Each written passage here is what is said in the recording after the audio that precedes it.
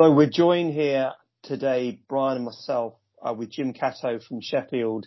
Jim's a surgeon. He's led a recent JAMA oncology paper comparing robotic surgery with open surgery for cystectomy. And you might be aware, if you're unlucky enough to listen to our show on a regular basis, that last week we did a podcast with Ananya, who I have to say, Jim, was brilliant and actually convinced me and Brian that we don't really need to do surgery in any patients anymore because trimodality therapy, or even, dare I say it, even not doing the TURBT, that deep TURBT that's done in the US, the dual therapy of radiation and concomitant chemoradiation has very similar results. And to back that up, she really was quoting some retrospective data, Lancet Oncology paper in the last couple of weeks, and we discussed that in detail. But essentially, it's a case control study. I think it's 2 or 3 to 1 case control retrospective analysis from a couple of institutions, which essentially showed actually pretty good outcomes for cystectomy, but equally good outcomes for trimodality therapy. We're not going to go through the detail of trimodality therapy now. If you want to do that, we did that last week. But Jim, the problem I've got with this, I guess, is that it's a pretty debilitating operation having your bladder removed. The key to the SPARE trial, and Ananya made this point, was when patients were offered the equipoise of randomization, many of them actually wanted to have radiation therapy and not have their bladder removed. Salvage cystectomy looks like a feasible procedure. And why are we putting these patients through these debilitating operations? Thanks, Tom. Thanks, Brian. A lot to unpack from there. Firstly, listen, I'm not... Apologies. I'm happy to countenance all views. I'd take a step back. Okay, take a step back. Firstly, of the patients who come into our clinic with muscle-invasive bladder cancer, only a minority are suitable for trimodal therapy. And my evidence for that is the Toronto series. So that was the Lancet Oncology, Alex Lotter, 3 series from 3 really enthusiastic centres, Toronto, Mass General and UCLA. And in that cohort, only 29% of patients had trimodal therapy. So 70% weren't eligible. And if you look at SPARE, look at RADAR, you look at the inclusion criteria BC 2001, excluding people with significant hydronephrosis, excluding CIS, unifocal 7 centimetre T2 tumours. That is the minority of muscle-invasive bladder cancer. We wrote up our series of the last 1,000 cystectomies in Sheffield a couple of years ago. 60% are T3, bulky, hydronephrosis, bilateral, carcinoma in situ. So in a population of very focused, defined patients, I completely agree with what Ananya is saying, but that isn't the burden that I see. I also think, sorry Brian, I also want to take a step back. What are the problems in muscle-invasive bladder cancer? Firstly, a third of patients don't get any radical treatment. So let's not argue about surgery radiotherapy. Let's try and work out why so many people are getting no radical treatment. And then secondly, let's go the other extreme. What about the people who get radical treatment, surgery or radiotherapy? They've got T3B, N1 disease. They're not being cured. So we need to be joining up together. And I think the paradigm with colorectal cancer, where you maybe get short course neoadjuvant radiotherapy combined with immunotherapy, then surgery, I think that's the area to be going rather than arguing about this 29%. Jim, I wanted to ask from that Zlata series, I know only about a third of patients got trimodality therapy. Yeah. Is that because they weren't eligible, or is that just the bias of the institution? Well, one of the problems with the data is that they have an inclusion and exclusion criteria which are suggestive. And the wording is along the lines of were agreed by the MDT in Toronto. So I don't think we know fully exactly, but we clearly know from clinical trials, which RADAR was the most recent in the UK, SPARE beforehand. We clearly know exclusion criteria, and we know that the Mass General have reported those in the past. So we have a lot of people with bilateral hydronephrosis, a lot of people with widespread CIS. I don't see that many people with unifocal T2 disease. So my first question is that, if I go back to Ananya, and I agree that that's the evidence, and she's recently done a really nice paper in JCO where they looked at people with no positive disease. I think in node positive disease, again, she showed good evidence. So I'm open to what Ananya is saying, and it could be broader.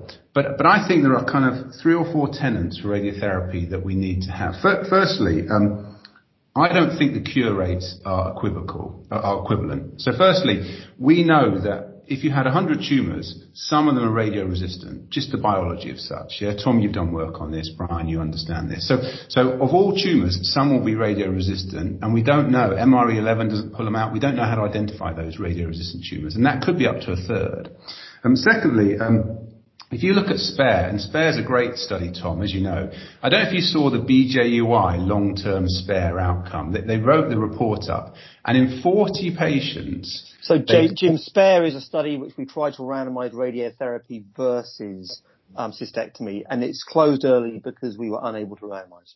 That's right. And of 40 patients who were randomized, there were significantly higher disease failure rates with radiotherapy. So in terms of metastasis and local regional disease-free survival was completely significantly 0.006. And in terms of overall survival, the hazard ratio was 3 times higher for death with radiotherapy than surgery. The p-value was 0.06. One more patient would have shown significance towards surgery. So even in a study where we've randomized only 40 patients, we're almost seeing significantly better survival with surgery than radiotherapy. And that's not bad radiotherapy. That's not particularly great surgery. It's the biology of the disease. So firstly, I'm not sure I'm not sure the evidence for survival equivalence is really there, and biologically it doesn't make sense. I do get that with surgery there's a mortality, so I'm not belittling that. We'll come to that in a minute. Secondly, I don't know if salvage cystectomy is effective and safe. The evidence is very contradictory. Yeah, if you look at the Christie, they showed equivalence. If you look elsewhere in Germany, they had much worse rates of survival. So they're a mix, and like all things, it's going to be apples and pears. Some series will show better than others. But my final point, Tom, is about quality of life. I don't think there is evidence that quality of life is better with radiotherapy. Ananya will tell you your own bladder is your best bladder. And that is completely right if you haven't got bladder cancer in it. If you have got bladder cancer in it, that isn't necessarily the case. And we've got 2 bits of evidence for that, Tom. Firstly, we did a PROM study. The NHS paid for a PROM study, patient-reported outcomes, across all populations in the UK. It was done by the Department of Health. We wrote it up, but we had nothing to do with it. And in that population, the worst quality of life was the population who had radiotherapy for bladder cancer. So in a comparative population, quality of life is worse with radiotherapy. We also did a separate, much larger piece of work, 2,000 patients, where we looked at quality of life across all disease stages. And what drives quality of life in bladder cancer is not treatment or disease. It's age, it's frailty, it's competing morbidity. So your quality of life, if you had a TURBT or a radiotherapy or radical cystectomy, is no different between the treatments. But it's different if you're 80 or 60 or if you've got 1 or 2 long-term comorbidities. So I don't think there is evidence that you're better with the quality of life with radiotherapy than you are with surgery. I think we don't know, and I think actually it's not too bad with surgery. So Jim, one of the most surprising things that Ananya said was that she didn't think multifocal disease or CIS was a contraindication to trimodal therapy. I had always been trained, was that it certainly was. Yes. But she sort of made the case that it wasn't. How would you respond to that? Well, I wouldn't like to comment on to say that Nick James also doesn't think that. Nick James also doesn't think about TURBT being important. And I think, a lot of this has come from Bill Shipley. Is that right, Brian? And I think historically he defined all these protocols. I think CIS is a marker for bladder function.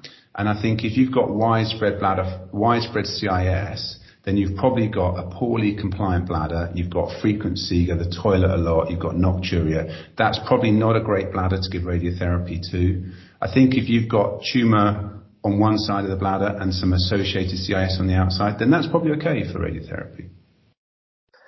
Jim, in the Lotta series, there was some confusion around adjuvant and not confusion, inconsistency around the adjuvant and neoadjuvant chemotherapy. And in BC 2001, there was also no evidence in that subset that neoadjuvant chemotherapy was of benefit. And indeed, there's been a neoadjuvant trial which also didn't show with radiotherapy it was beneficial. What do you make of this retrospective data series, and how does that compare to these two recent prospective randomized trials that you've done, albeit not with radiotherapy as a control arm, cystectomy versus robotic surgery? How do the two data sets compare in your mind? Because when I read the data, I could see, contemporary randomized trial for robotic surgery, but actually, BC 2001 and the Beacon trial are both 20 years old and the outcome wasn't that great. And so I was a bit concerned that the two data sets weren't necessarily as strong as each other. Yeah, well, Tom, you and I and Brian, we are trialists, and I don't believe anything. I struggle to believe things below level 1 randomized trials. And if you look at the paper in Lancet Oncology from Alex Lotter, all you need to do is look at the survival curves. And what that tells you is that immediately after radical treatment, the two survival curves separate for metastases. So within a month of radical cystectomy, you've got more metastases than with radiotherapy. And they keep separating until you get to 5 years. So it tells you they're not very well matched, because there is no biological sense why you'd get such an early separation. And Tom, in your field, with immunotherapy versus cisplatin, for example, bladder cancer, you get an initial separation and they come together, and that's showing you about the treatment biology. I think when you've got a cohort where you've got 29% of patients, you've got different numbers flying around, you've got two different methods of principal component analysis and sort of matching, both of which are having to be presented. So I'm guessing the statistical review's nervous. You've got a paper where you've got 2 pages of statistical analysis explanation and only 4 lines on a selection criteria. It just makes me very nervous about there's a lot of manipulation going on here. You've got a median follow-up of 4 years, but the Kaplan-Meier curves go out to 15 years. So I don't know if I really believe a lot of this data. But I think what Alex and what Ananya have shown is that in the right patients, radiotherapy is a very good treatment, and it's certainly equivalent to surgery.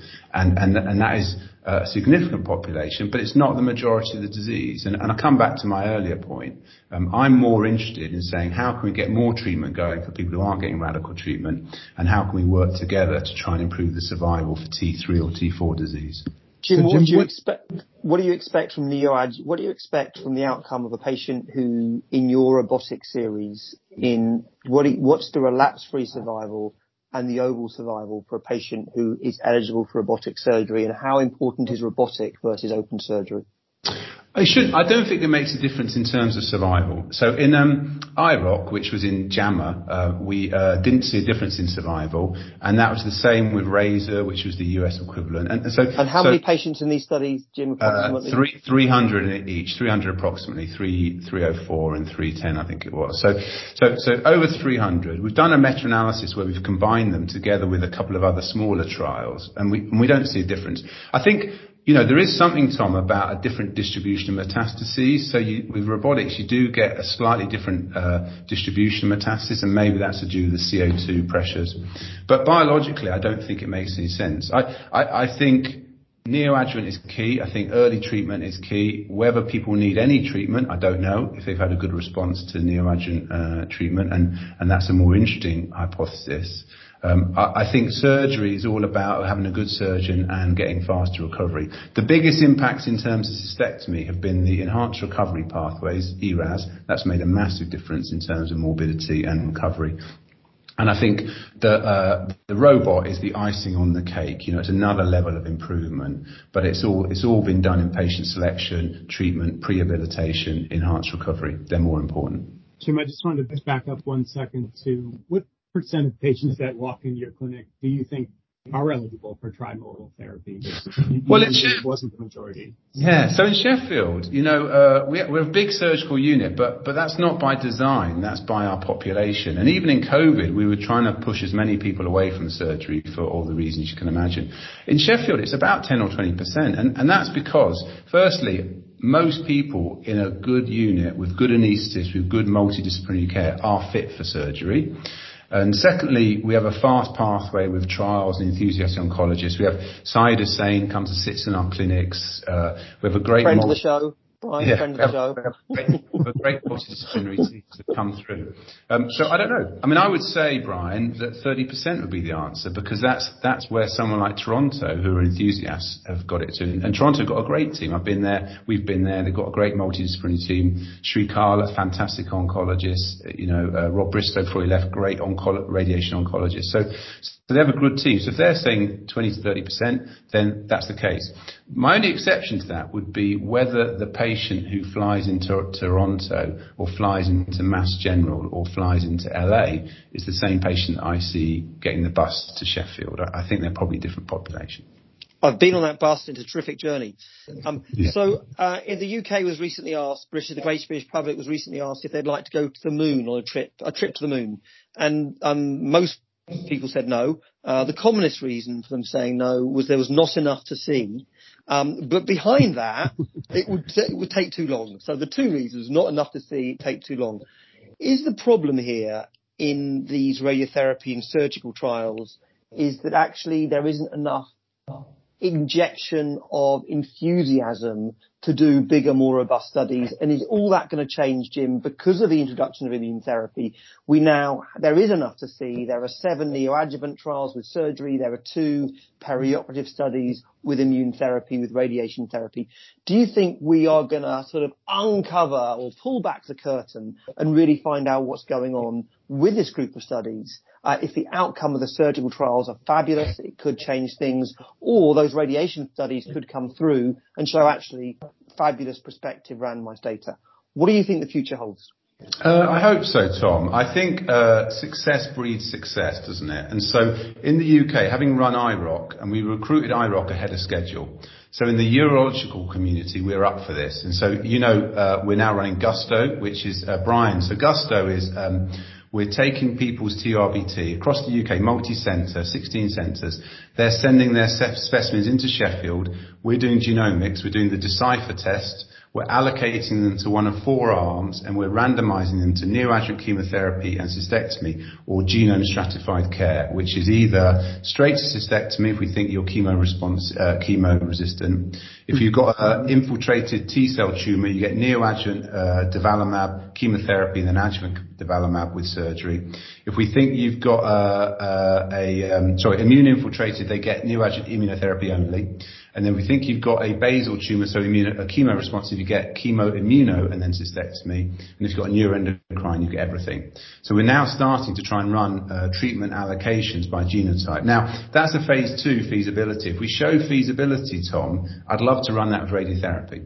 Okay? But in my committee meetings in the UK, it feels like there are 1 or 2 different schools of radiotherapy in the UK at the moment. So I don't know what that's like in the US, Brian. I don't know how collaborative they all are. Certainly in surgery at the moment, we've come together because of our successes, and we're hoping to do more.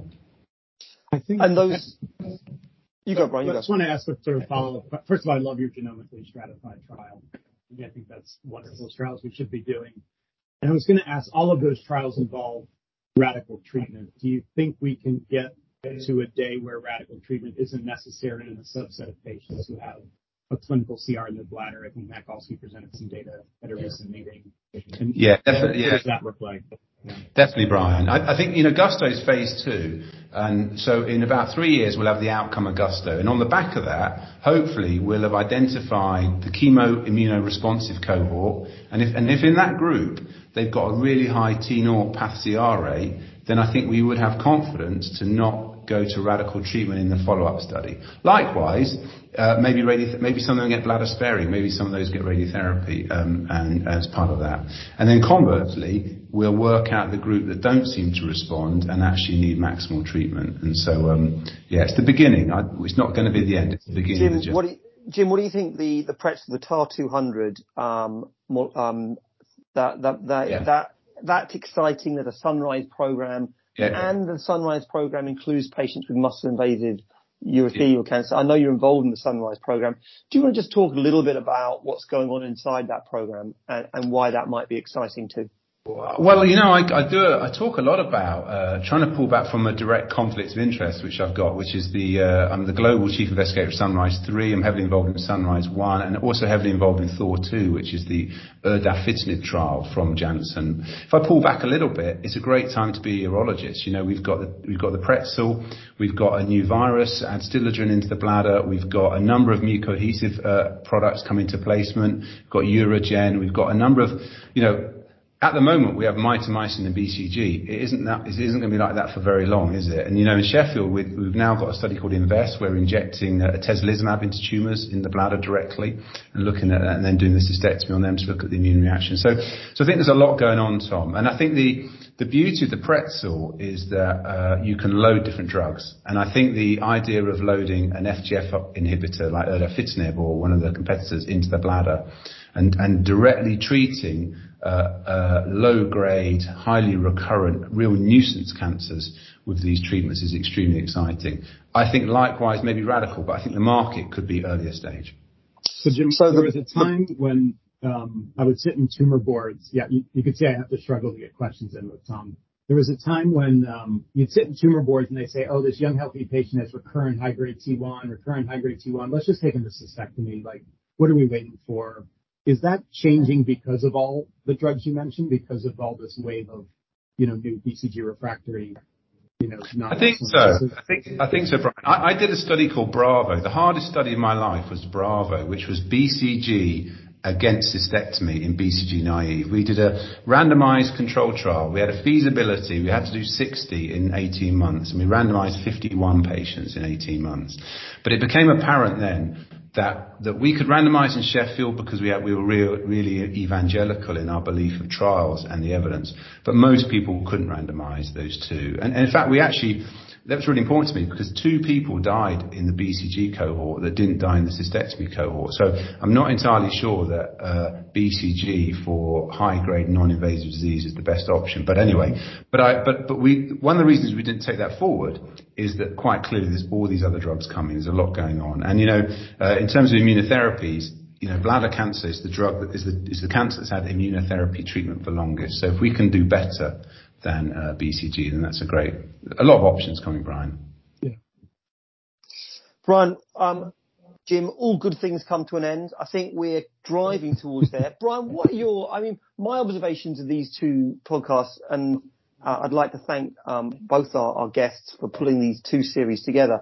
I think that the momentum, I think there are a group of people who feel very strongly about radiation therapy.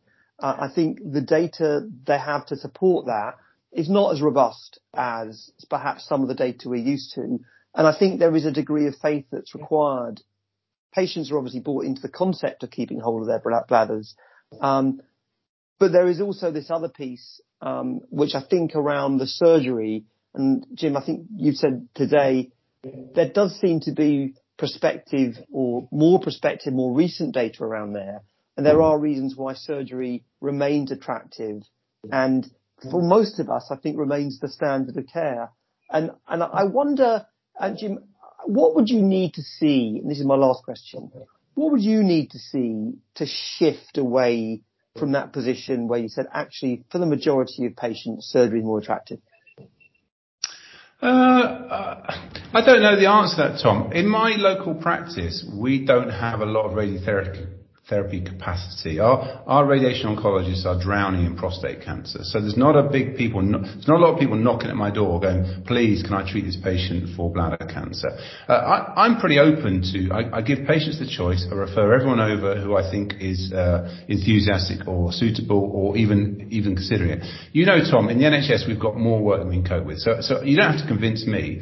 I think the questions are elsewhere. I think the questions are about treating people radically who aren't getting curative treatment, and are about maybe combining forces in the people who need more treatment than they're currently getting. Because at the end of the day, whatever data you look at, half the people who get radical treatment die of bladder cancer within 5 years. So we're missing a big cohort. And, Tom, credit to you, it's the systemic agents that are making a difference. But I think if we could work better locally, radically, that make a difference. Yeah, maybe as a final comment, I think when you can't directly randomize patients and compare treatments, then you end up with this data that's very messy. right? And that I can interpret one way and you can interpret a different way, and it's matched analyses, and they're called lower levels of evidence for a reason, and we end up, with these discussions. But I totally agree with the concept of, intensification in patients who need it and de-intensification in patients who don't. But it sounds like we have a little ways to get there. Hey, Wonderful. Jim, thanks. This has been great. Tom, anything else? It's been magic. No, I think we're good. We're going to see you. We're going to see you soon. And Jim, you'd be very well. Congratulations on your recent New England Journal paper around prostatectomy and that surveillance sort of versus prostatectomy versus radiation. We'd love to have you back and talk about that sometime. Great. Love to. Fabulous. Thanks a lot. Bye-bye. Bye.